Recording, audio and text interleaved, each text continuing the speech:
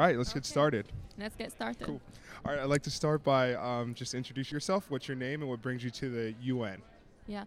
So my name is Mustafa. I'm from Syria, and what brings me to the UN is for SEMA documentary, as I was speaker post the trailer screening. So what are your thoughts about climate change? Climate change.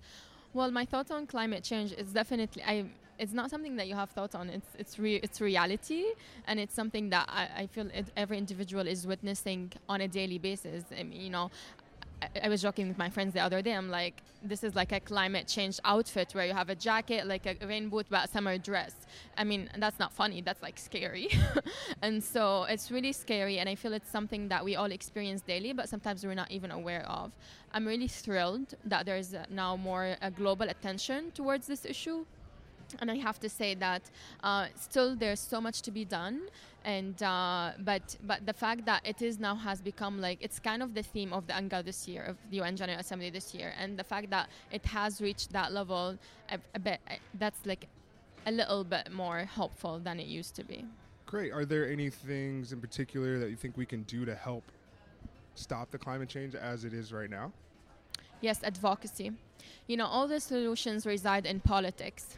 We all have to be political, and we have to know who we vote for, actually, because if we talk about private sector and businesses that actually, they are the major contributors into this climate issue, everything, the solution resides in policies. And so we have to know who we vote for, and then we have to advocate and know exactly, we have to educate ourselves on what needs to be done, what needs to be changed, and we have all to be advocates for this. I mean, people feel that people say politics are not for me. I mean, our own existence is political, and this is not politics. This is really our own lives. So if we do not advocate for the right people who would advocate on our behalf to policies that change the current reality around climate change, then yes, we are in danger in the next 10 years. Okay, so what are some of the biggest issues you'd say we're facing as a society when it relates to mental health, and what are some approaches that we can take to alleviate those that are affected? Honestly, when I think about mental health, I think about two things. First, it depends on where we're speaking. Is it in the US or overseas? Because in the US, might not be a big stigma around access to mental health, but like there is definitely bigger stigma in overseas and more in third world countries or least developed countries.